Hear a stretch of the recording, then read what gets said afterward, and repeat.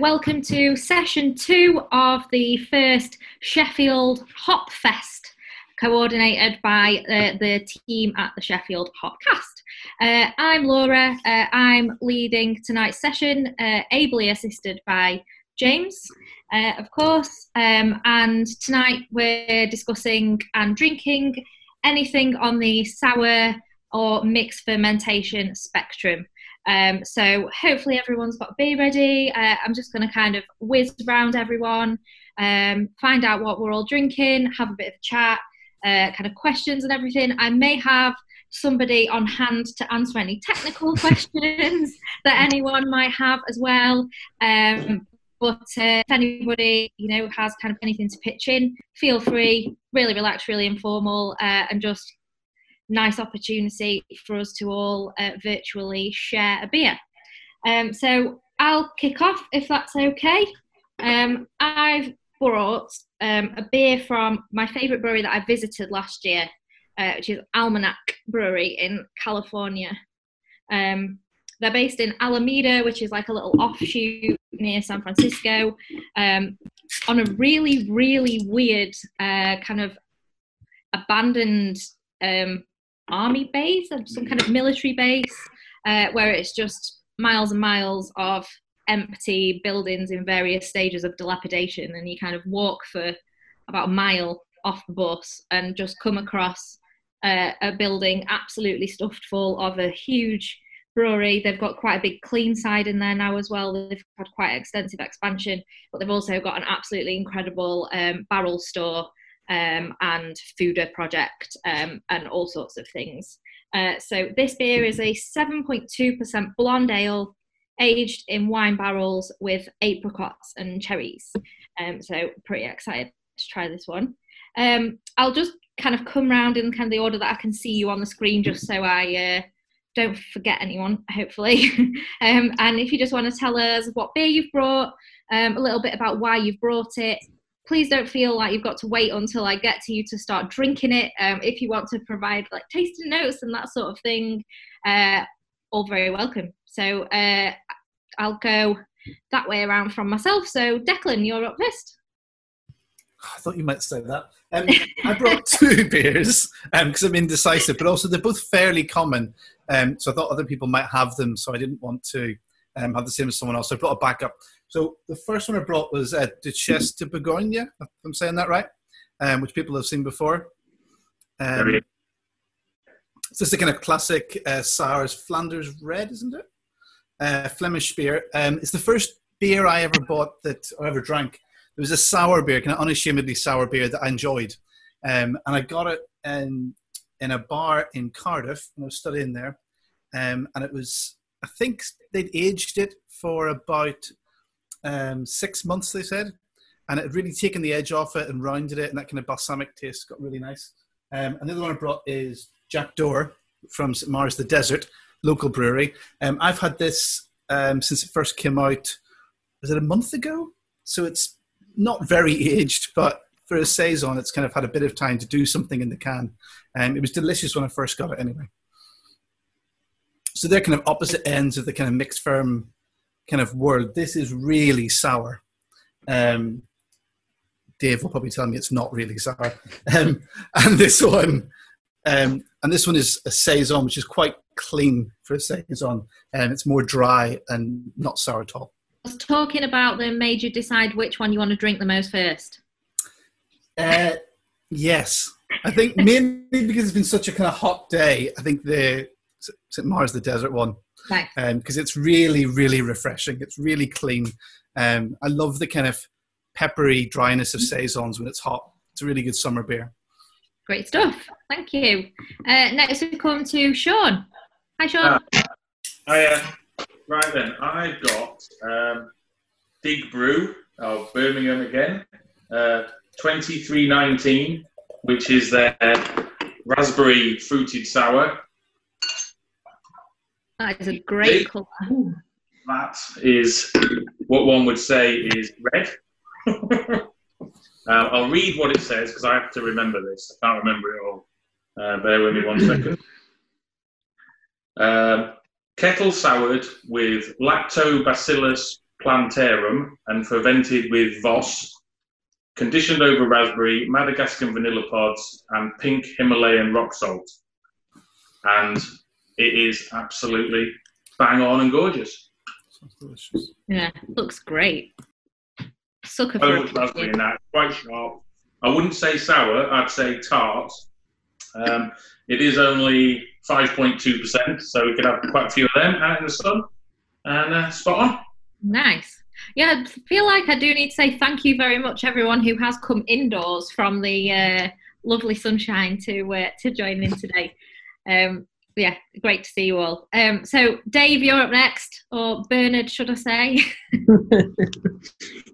Yeah, so as I said in the preamble, I carelessly drank all my really obscure stuff. But so I've got 3 since we're on for an hour. So at the moment, I'm drinking this, which I don't think the camera's actually doing justice to the colour of it. It's that's a bit better. So that's the colour it's come out. It's absolutely full of blackcurrants and blueberries. It's from Horizont Brewery in Budapest. I've been ordering a lot of beer from abroad, and I've just had a delivery from a Hungarian shop, mostly sours.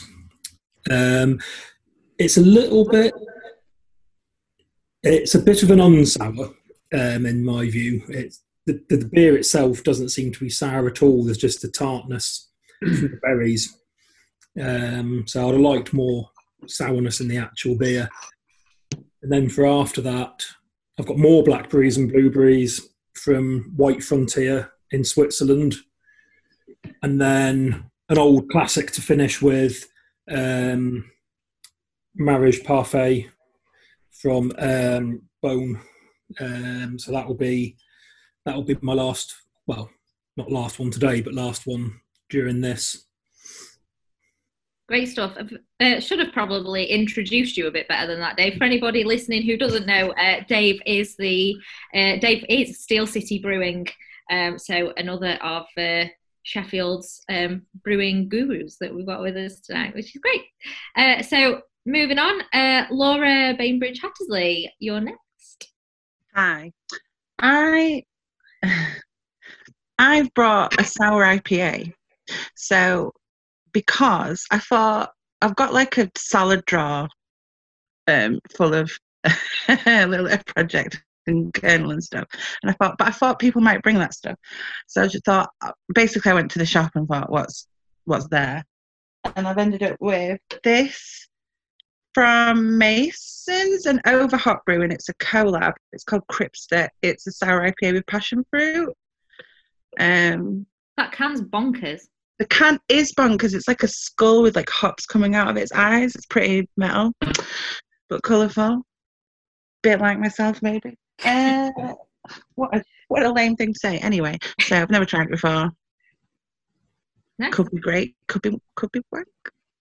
We'll find out. We'll look forward to finding out in a little moment. Nath, you're next.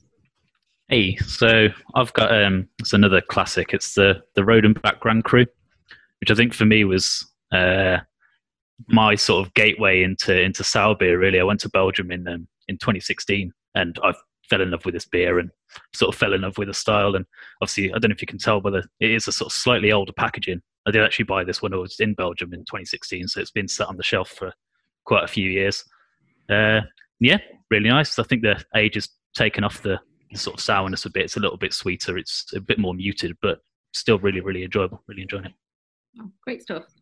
We've got another familiar face who joined us last night as well, who has also already been a guest on the Hopcast. Welcome back, Simon.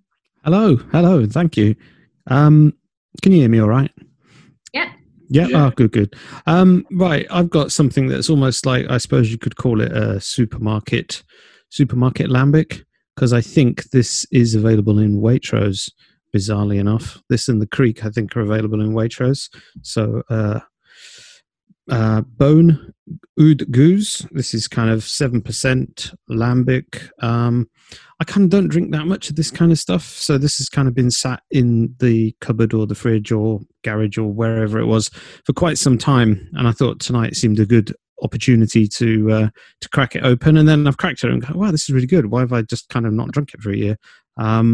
So yeah, really, really nice, really dry, really, really dry. And also I thought I would put it in my little Cantillon glass from last year's Swans Day, because we actually had a venue in Birmingham last year. The fabulous Cork and Cage were part of Swans Day last year. So that's what I'm drinking. As I say, don't normally drink too many of these, and it was a toss-up between this and I've still got a can of St. Miles of the Desert Field Mouse's Farewell in the fridge, which I absolutely love, but I thought, no, we'll go with the one that I haven't already had about 3 cans of. So that's my beer. Oh, thank you. I'm really enjoying kind of the variety of places that people have been able to get hold of these beers. I think sours and mixed fermentation in particular are the kind of thing that don't necessarily spring to mind as being a particularly accessible beer style.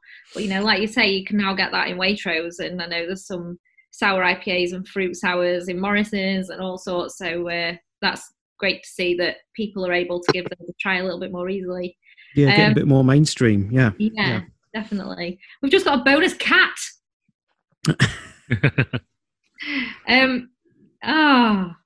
Sorry. So for anybody that's not watching this on video form, you're missing out, because that is a great cat.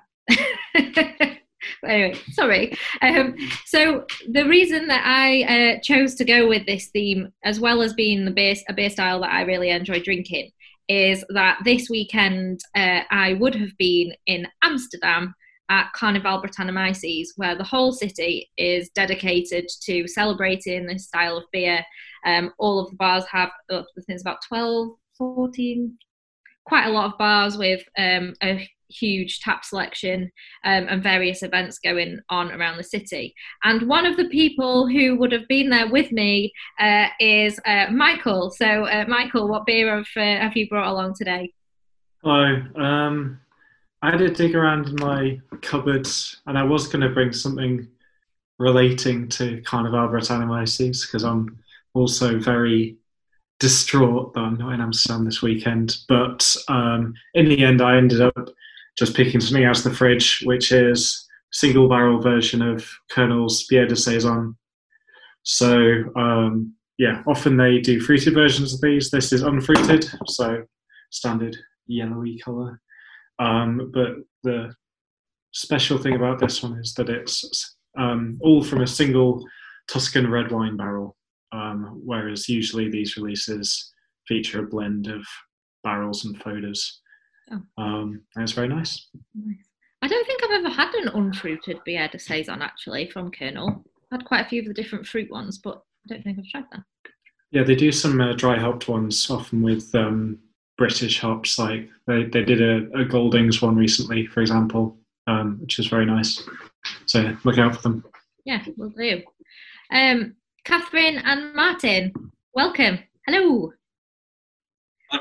Have you both brought a beer, or have you brought a collective beer, or what have you got for us? I've got a couple of beers that we're just finishing the first one off that we brought along. So I think it's one that people might have already tried quite a bit. It's the Strawberry and Cucumber Sour from Brick Brewery, which I think one of us is enjoying more than the other one. Mine's finished and Catherine's still working on hers.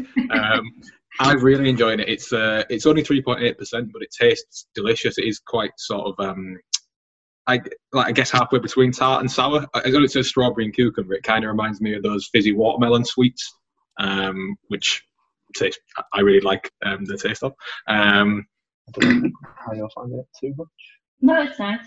I'm not like a big sour person. That's good. And then after that, we got gooseberry and elderflower sour from Vault City, and I've not tried anything by them before, so quite looking forward to trying that one next. Oh, nice. I think I've mentioned on a long time ago on the podcast the Brick cans of their sour range. I absolutely love. I think it's my favourite kind of branding that's out there at the moment. Yeah, I'll put it up there. I think it's really nice too. Yeah, so enjoying it. Great. And Lou, you're next. Hello. Okay, so I have a can of Dusky from De Cromme Haring, which are a brew pub in Utrecht. So this is a Mosaic and Simcoe sour IPA as well. It has a yeast I had to look up, actually. So Saccharomyces trois, so Bruxellensis, I think. I was expecting it to be a little bit funkier, but it's not really. It's quite a sort of almost like sherbety. It's more tartness, actually, like people have said. So it's really nice and perfect for today. Actually, it's going down very well. Yeah. Nice. So I got this I got this and a couple of other ones from a local bottle shop. The ones that I think they exported, and then went and immediately bought a mix pack from the brewery that came this afternoon. Hooray! Good timing. Yeah, and if I finish that one, I have a Spanish kettle sour from Peninsula Brewery in Madrid, which my best mate lives in Madrid, so I got this last time I went to see him. So it's been in my fridge for far too long. It needs to go in my face. Awesome. Nice international selection that we've all brought along between us, I think. And now, James, thanks for waiting patiently. What have you brought along? Quite all right. There's some very impressive colours on some of the beers, which makes me feel a bit inadequate because mine actually doesn't look particularly impressive. It just looks very kind of beery. However, I think the can makes up for it. So I've got Das ist Technosex, which has got like a shimmery sort of can. I think you can see that shimmering around in the light. So this is from Upfront Brewing, who I think are in Glasgow, and it's a passion fruit and key lime goza with pink Himalayan salt and Indian coriander seeds. It is, I mean, I could try and make it out like say, I read it and thought that sounds really nice. I bought it for the can and for the name. They're the reasons that I bought it. But actually the fact that, so obviously lime, Himalayan salt, the coriander seeds, you kind of feel it's going to be very sour, but the passion fruit really kind of levels it out, and it's almost got kind of like almost like a sweet and sour thing going on. It's really balanced and quite subtle. I thought it would be a bit kind of like a bit of a face smacker, but it's not actually. It's quite gentle and feels like kind of, the back end of a really nice summery day. It just feels perfect. It's actually really, really good.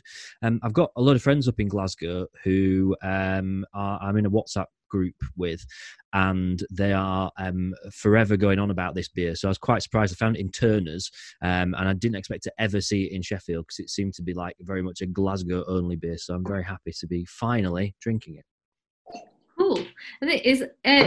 Sean's just said, is it a Brewdog collaboration? No, it's not. Well, it doesn't say on it that it's a Brewdog collaboration. So just the name rings a bell with something. That's all. Yeah, it mentions Overtone Brewery. So it was brewed by Upfront Brewing at Overtone Brewery. So I'm guessing there's a bit of a cuckoo brew thing going on there. But no mention of Brewdog. Cool. Cool. And last but not least, I've got an extra guest today. This is Jim. My husband and brewer at Abbeydale Brewery, running the Funk Dungeon project that we've got there. So this kind of beer really is his bag. So thought it'd be rude not to let him come along, although he has just spilt his beer all over the table in opening it. So Jim, do you want to go through what you've got? So this is a Little Earth project beer with pineapple weed and gooseberry, and I was pretty comfortable in opening it just randomly on the table because normally every single Little Earth project beer is flat, and so to expect a bit of overcarbonation and fobbing in the bottle took me a little by surprise. But yeah, they're a brewery down Suffolk way, and I'm sure you'll know them and have had many beers from them. But yeah. Nice. So I know a few of us have just been talking in the chat about the Saccharomyces trois that's in a couple of the beers that we've got today. I think, is that one that used to be classified as a Brett strain? It's been reclassified about 6 years ago. It was isolated as a Brett strain. but it is quite clean and funky. Clean, not very funky when used in primary fermentation. You get lots of fruit from it, and like orange character and tangerine and mandarin and things like that. Or at least I have when I've used it in the past. I think some people's experiences of it differ slightly. But yeah. Great stuff. Now we all know what we're all drinking and we're all happy. Like I mentioned before, I think it's great to see how many sort of different sources we've all been kind of finding these beers from, and how much more accessible they've become. How have people found it kind of throughout lockdown in being able to get hold of the kind of beers that they like to drink? Have you found anywhere new to buy them from? Have you revisited any breweries that you thought, I haven't drank a pint of their beer in so long, that's something I want to try? Or have you discovered any new breweries that you're going to keep in your life long after this is all over? So everyone feel free to weigh in. Well, as I mentioned earlier, I've been ordering from a couple of overseas shops. Fortunately, we can still do that, so it's been really easy to order from Poland and Hungary and Spain. And I've discovered a couple of breweries that I'd not had much from or anything before. So AF Brewing in Russia, who do some absolutely crazy sours, and Coolhead in Finland, the same, absolutely crazy stuff. And the shop in the Netherlands called Beer Dome has all sorts of stuff in, not just Dutch, loads of all over Europe. And I think I've got some Brazilian craft, and it's like €10 for shipping, so it's nothing really. So yeah, I've had a fairly steady flow coming across from the mainland, to be honest. I've seen the photos of some of your bottle hauls, Dave. With suppose if you can't get to those places at the moment, then why restrict yourself in drinking their beer as well? Well, exactly. It's the next best thing, isn't it? Yeah, definitely. Anyone else finding anything else new? I feel like I've been really a bit boring, really, because I've not particularly ventured outside of my sort of normal places for getting beer in Sheffield. But I guess in a way that's kind of like been a positive, the fact that I've been able to do that. But so I didn't move very far, but I moved about half a mile up the road when just before lockdown, so at the start of March, and it sort of meant that I was kind of closer to places that I've not been to before. So I've kind of discovered one or two places to get beer from that I didn't really know about before. So I've not really felt the need to sort of venture all that much further afield, which is a bit of a shame, I guess. Really, I've not particularly been very exciting with my beer choices.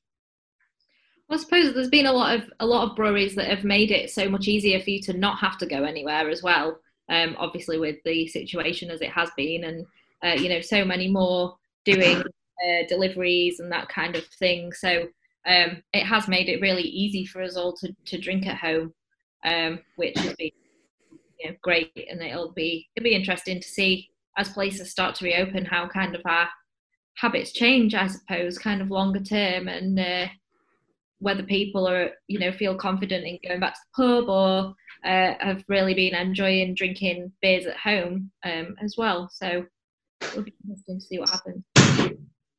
I would say the main way lockdown has affected my sour beer consumption specifically would be that obviously a lot of the more interesting ones or more sought after ones come in 750ml bottles, and I live by myself, so opening a 750ml bottle of one beer is a commitment. It is something I do from time to time. I'm very happy to drink an entire 750 of nice beer to myself, but can't do it all the time. But I'm still buying them. They're just slowly stacking up in my cupboard. So hopefully once this is over, I can have a nice bottle share with some of them. Yeah. Yeah, I think we've got through a few of our 750ml stash, but I think we've probably bought about double the amount that we've been able to drink in the past few months. So we've definitely got enough to be keeping us going. All Day Brewing down in Norfolk, who I've not really seen any beer from before, have released a range about 3 months ago or so of their aged saisons, and often quite high ABVs, starting at about 6.5%, but go up to about 10.5%. But they've been excellent, and normally they're like a cask beer producer locally, but to get those beers, some nice mixed fermentation beers out of them, it's been really good. Buying direct, and I think Lou's just mentioned that space can be an issue with these beers. We when we bought our house, we got a 60 bottle wine rack in our cellar and lawn for quite a long time because we don't drink very much wine really, but now it's completely full of mainly 750s of saison. So we've done quite well there with our furnishings. So yeah, how's everyone's beers going down? Has anybody got anything particularly stand out? This is going on. I've moved on to another one. What have you got on? So Wild Hag Irish Heather Sour Ale, aged in French and Hungarian oak barrels. So it smells really boozy. Where'd you get that from? This I've had, I think I got it from Brewdog Online about a year ago. So I've had it a while, but oh yeah. Yeah, that's got a lot of nose on it. That's it looks very oaky. Very oaky. I'm just looking at it. Yeah. Does the nationality of the barrels make a difference? French and Hungarian? Yeah, absolutely. Taste totally different. Really? I didn't realise like American oak, for example, is way more vanilla-y tasting than European oak. And if you speak to wine nerds, they'll tell you that even barrels from different forests in France taste different. At Carnival Britannomyces last year, with Jim and Laura, there was a talk from head brewer at La Sirène Brewing in Australia, and he was saying that he only ages his beer in barrels made by a single barrel maker who only sources his wood from a single forest in France. He won't have anything else. So it does make a difference, yeah. I've still got a La Sirène beer in the cellar actually that I brought back from that event last year. That's one of those that I almost don't want to drink it because I love the beers at the event so much that it's like built up in my head to be this absolutely amazing beer, and haven't quite found the right occasion for it just yet. I think that's one thing that can be really nice with this kind of beer is a lot of them are, sort of an occasion beer, and you feel a bit like you have to have an excuse to crack one open, which I think for us certainly in the past couple of months we've just kind of thrown that by the wayside and like, it's Thursday, let's go for it. But yeah, they do seem to be the kind of beer that can be something quite special. So. It's not something that I know anything about, but it strikes me that the kind of mixed fermentation beers have got such a different palette of flavour compared to your kind of standard beer, that I imagine they are really helpful in pairing with food. Like I said, I know very little about pairing beer with food, but I think the palette of kind of like mixed fermentation beers, specifically tart ones, are more like wine. So I imagine it's easier for sommeliers who I think have been criticised in the past for not really thinking about beer when they pair drinks with food. It might be easier for them to be able to get into pairing mixed fermentation beers with food because they know that palate better. Yeah, Yeah, definitely. I think I'd agree with that. There's a lot of overlap with the wine world. We went earlier this year. We went to I don't really know what it was. It wasn't quite a pub. It wasn't quite a restaurant. Called the Moorcock, that's up near Home Firth kind of way, sort of in the middle of nowhere. But looks like a country pub. Absolutely beautiful old building in, just on a road on its own, that does really, really exceptional food. And you look at that kind of thing and think, oh, maybe they'll have one beer on or something like that. And they had one of the best beer ranges of any pub I've been in all year, even though I haven't had much opportunity to spend time in pubs.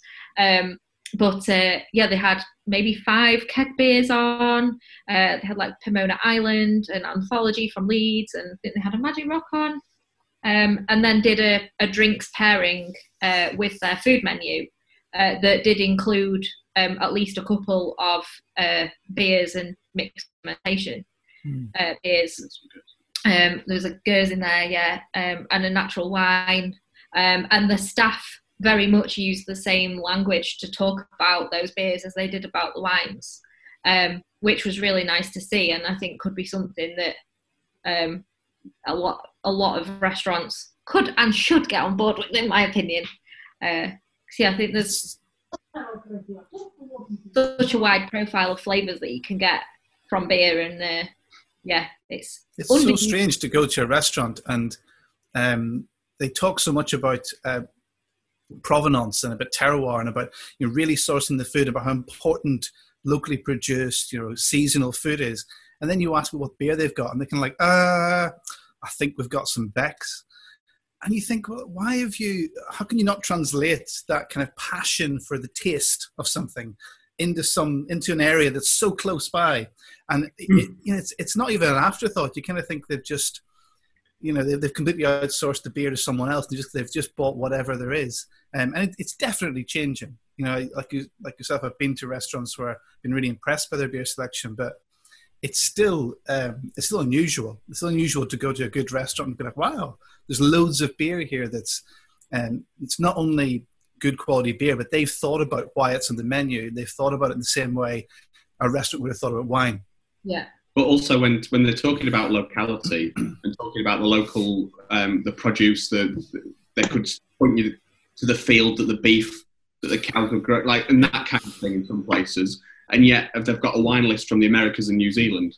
It's like you're losing at everything by adding those food miles back in, when you could be also increasing the range of option from breweries, both from breweries or cider makers or wine producers here in the UK. There's plenty at the moment and more cropping up that are kind of offering something similar in terms of the flavour profile that you can really build a tasting menu out of. And the kind of crossover of language that's starting to happen is great, both with natural wine and good cider and mixed fermentation beer. It's great, and it's great that people are starting to have that kind of conversation. I'm surprised that more restaurants don't come to breweries and say, right, we've got this dish, here's the beer we want to pair it with, but it doesn't exist. Will you make it for us? We want it to taste like this, or we want to pair it with this sort of food. Can you make us something like this? And we want it to be local, and we want you to use local ingredients wherever you can. I don't know whether Abbeydale's had that, whether anyone's approached Abbeydale to say, make us a beer to go with our food. Not particularly, not yet. We've had some contact with some chefs who we were one Heathen was involved with on the Great British Menu on the last season, but also it is happening across other breweries. So we look at a MasterChef winner, Tim something, and he has a restaurant called Namban, and did a beer with wild beer a couple of years ago, and a restaurant in London has just made a beer with my name's losing them. James Rylance, who is now at Harbour with the Radius project. So they're happening, but that's 2 examples out of probably the only 2 examples. So yeah, there is contact there with people, but often people just want to use pale ale because I don't know. I still don't know enough about what beer can do. We saw a really nice example of that. Just I guess to tie into that when we went, is our last meal out before lockdown actually, so it's kind of sticking in the mind a little bit. But we went to a really nice restaurant called Skosh in York. I don't know if anyone's been there. And they had a kind of like what you were saying, Declan, in terms of like it was really obvious they'd like thought about the beer list a lot, both in terms of the variety and like some stuff that was quite funky, and then some stuff that was, I guess you would say, for people who just want to drink like a nice glass of beer. But one of their house beers was I think it was like a yuzu pale that they had brewed in collaboration with Bad Company in North Yorkshire. And that seemed cool because I guess, like you were saying, Jim, it was very much like in their locality, but the style of beer was a bit of a fit for their food because quite a bit of it's quite like East Asian influence, and there was a lot of like Japanese and Thai and sort of Southeast Asian flavours going on with their menu. So I thought that was cool because there was maybe like, I don't know, 12 beers or so on the list, keg and bottled. I can't remember if they had cask or not, but it seemed like you could really tell they thought about it and like what would go nicely with their kind of food. And I think that kind of echoes what everyone else was saying, that we were quite struck by that you still don't see that often in restaurants, which feels kind of, I guess when you're used to being able to get loads of great beer in really good pubs and bars and off licenses, it does feel weird that restaurants are taking so much care over the food and wine and then just, sticking a Kronenberg behind the bar for the beer selection. A couple of years ago, I went to a restaurant in Stockport called Where the Light Gets In. And they don't call it a wine flight to go with the tasting menu, but a beverage flight or beverage menu. Because it's not just wine. Like the first beverage we got was a Cloudwater mixed fermentation saison. I can't remember which one. And then there was also tea, just tea with one of the courses, like a really nice green tea. Some of their own homemade blueberry vodka with one of the desserts as well. So that was a good example of integrating beer into a sort of high-end haute cuisine style tasting menu. I think I've seen it a few times where I don't know whether it's an easy option, but they tend to stick a sweet pastry stout or something as the dessert there. That seems like an obvious one, so they tend to do that, and then it's wine for the rest of the courses, which I've seen at a few restaurants. So it's out there, I guess. Even with Skosh, it kind of like Skosh is awesome. Like I live in York, where it's not a place to go every day, but it's amazing. But it's kind of even gone the other way. So Turning Point's Sunshine Indoors beer, the saffron donut beer, is inspired by Skosh dessert. Like those guys have they've got quite a relationship between Turning Point and Skosh, so it's kind of gone back from the restaurant into the beer, which is really cool, I think. Oh, yeah, that's a great idea. Mm. Oh, I'm hungry now. Remembered actually, the guy who Jim was referring to is Tim Anderson, who's Namban. And I do remember hearing him on a podcast and pointed out that he'd got a really good beer menu when he first opened Namban, but sadly, people ended up just kind of going for just whatever the house lager was. And so he's actually had to really kind of like take the great bottle list that he had right back, pare it right back, because I don't know whether it was just because people they just kind of know what they want a little bit, and so they kind of just go, oh yeah, I'll just have the lager that's on tap sort of thing. So sadly, he's had to cut his bottle list right down. There's a big opportunity for some kind of beer education in good restaurants, I suppose. But it is starting to happen, because in Birmingham we've got a great Michelin-starred restaurant, Carter's of Moseley, and he is the guy who runs that is friends with Josh, who runs Glasshouse Brewery in Birmingham. So some good beer appears on their menu. I've yet to go yet, but it's kind of slow to happen. But I just think that when people then do it, is the take-up not good enough for them to warrant having a load of expensive bottles kind of sat in the cellar? It's a difficult one, really. I think that's part of the problem with beer in general, is that it is always seen, it's always underpriced. So whether that's from cask beer, people see it that it should be a cheap product when you're kind of not making anywhere near as much money as it should be made. But it's kind of the it's seen as something that you go and have 6 pints of and that's it. But it doesn't really matter. Whereas you're going out to a fancy restaurant, you want some wine because that's traditionally it's the higher value drink to go with it. Whereas with the mixed fermentation saisons and the beers that take longer to make, they naturally they take 6 months rather than 6 weeks. So you're going to already have a bit of a premium on them, and then the presentation of them, whether that's in 750ml bottles rather than in a pint pot, they're all different ways of elevating and presenting them in a way that a wine drinker at a fancy restaurant might appreciate, but also have that option on a wine menu, a wine and beer menu in a fancy restaurant, and people aren't taking it, then don't give them the choice. Put it on the tasting menu with the drinks pairing, and then that's what you get it no matter what. Jim, how much do you think that's to do with the kind of unpredictability of mixed ferms? So when people order a macro lager, part of the reason is because they know exactly what it's going to taste like. They've had it before, and every bottle is going to be the same, and kind of almost the job of the brewer in those breweries is to make sure that that's the case, that it always tastes the same.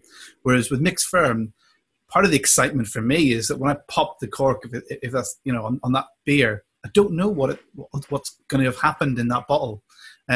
Even if I've had a previous bottle, you don't really necessarily know what that's going to taste like, because it might have changed, and that presents a kind of challenge to a restaurant that's the waiter needs to sell it. So they can be like, this beer tastes like this. Whereas they can be like, well, we think this beer might taste like this, but actually we've had it for 6 weeks and it might be a bit different to that.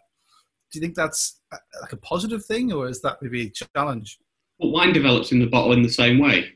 So I think when it comes to lager in restaurants, people just want a drink that's slightly alcoholic, fizzy, refreshing. It's going to help cleanse, and you might have 2 pints during a tasting menu.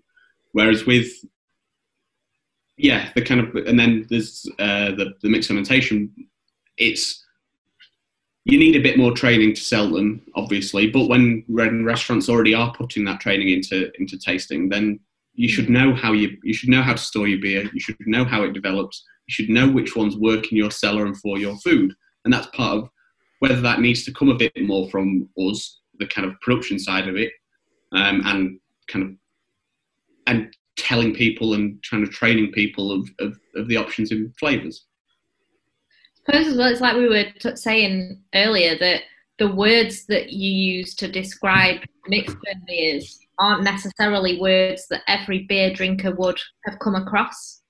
Like horse blanket being the one that is most springing to mind. Leathery.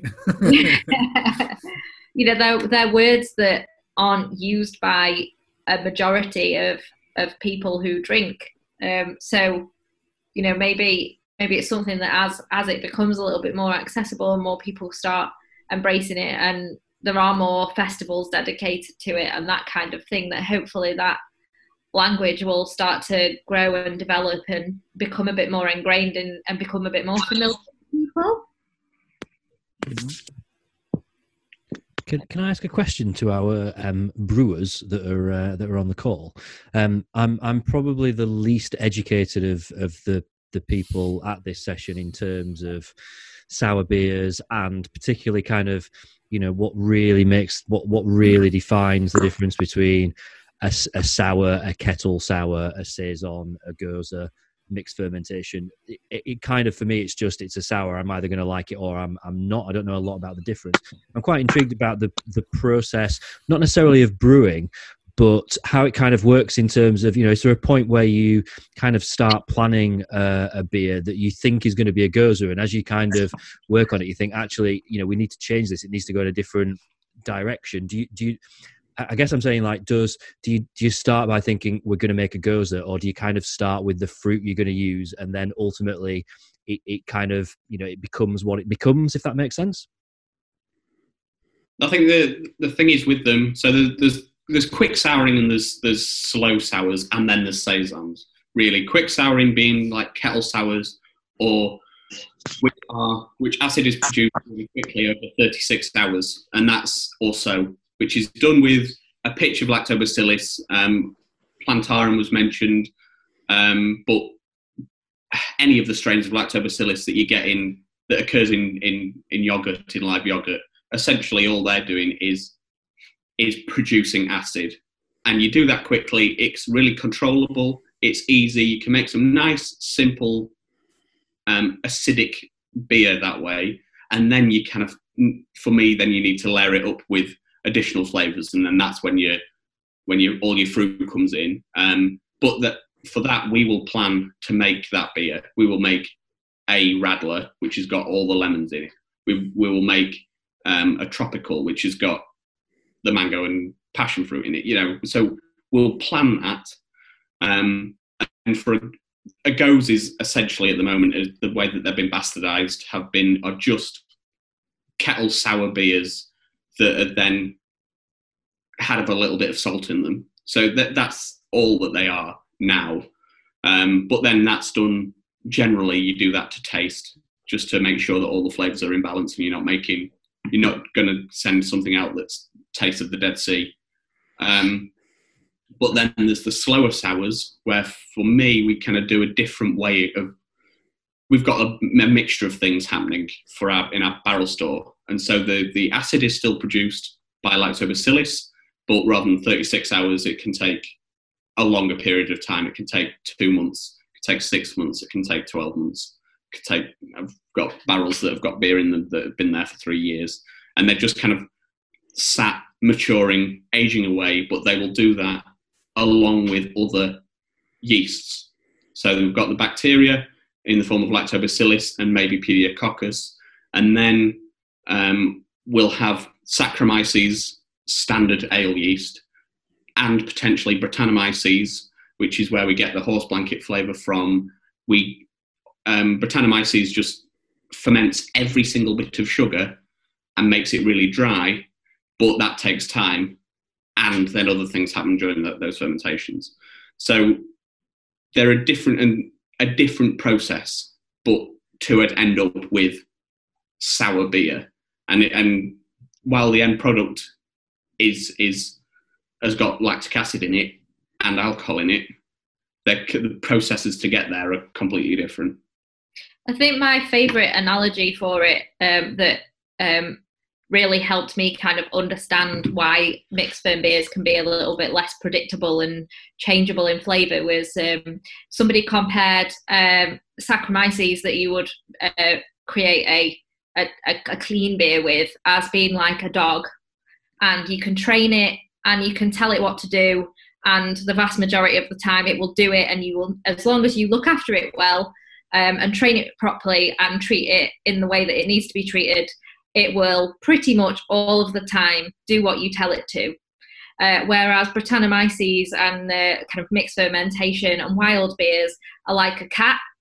So you can tell them what to do, and you can have a bit of an indication about how they'll behave, but you don't really know. And you might put them in one situation and they'll roll on their back and let you tickle their belly, and that'll be fine. But the next time they might scratch you, or they might go and shit in your handbag, and you never really know. And so I thought that was quite a nice way of describing it, which has stuck with me pretty well. I think I need to see that in a book somewhere about beer. Yeah, it's a good. But yeah, I think, has anybody got any other questions? I think we're coming towards the end of the session. I was just interested to ask, like, what other people have found with, like, any mates or people that you know that don't really, they would say they don't really like beer.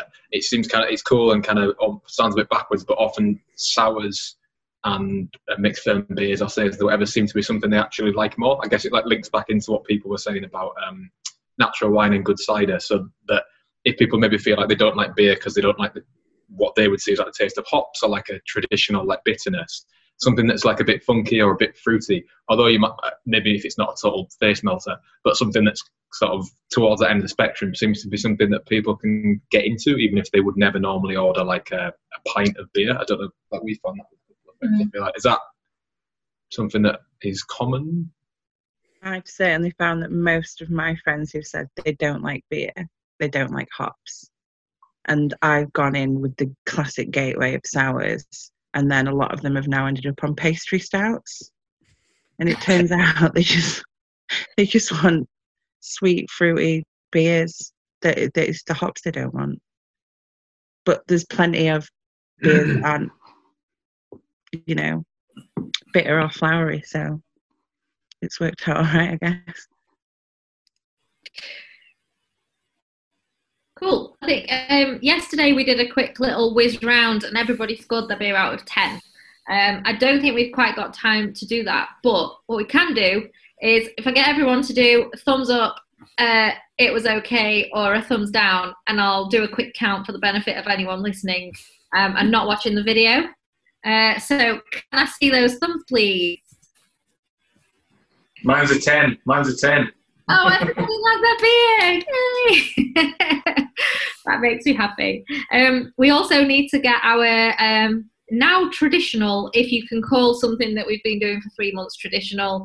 Laura's ready already, and get a little screenshot of us all drinking our beer. James, I don't know how to take this picture. Please may you do it.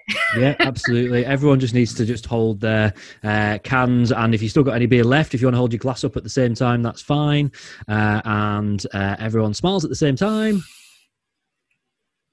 And that's fine. Then we take a screenshot from the video afterwards, you see. It's not that high-tech, to be fair. I never knew that was how we did it. But thank you ever so much to everyone for joining us. If you have any questions following the session or anything that you think of, obviously, please do feel free to get in touch with us. We've already had 2 sessions. So James was yesterday evening with his Loud and Proud beers. And then coming up in an hour's time, Adam is leading a strong beer session, 6% plus. So hope you all enjoy if you've got something big to go for after you've finished on your sours. And then finally, to round off the weekend, Sean is taking us through Stout Sunday at 6 p.m. tomorrow. So we'll be chatting about that on that one then. So I think is there still spaces on those, James, if anybody does want to join on? I think there's literally 1 space left on Stout Sunday tomorrow. So if you want to do that, go, grab the ticket. And there actually are spaces left for the session in an hour. But unfortunately, I think that the Eventbrite has closed for that now. So if anyone hasn't got one for that and does want to attend, just find us on Twitter at Chef Hopcast. Just drop a DM through and I'll send you the link through for that, because we have got space. It's just the tickets, I think, go off sale. I think it's 2 hours before, just so we can keep an eye on numbers. Great. Well, thank you ever so much for joining us, everyone, and hope you all have a great rest of the weekend. Thanks very much. Cheers. Cheers. Thanks, Thank Laura. you.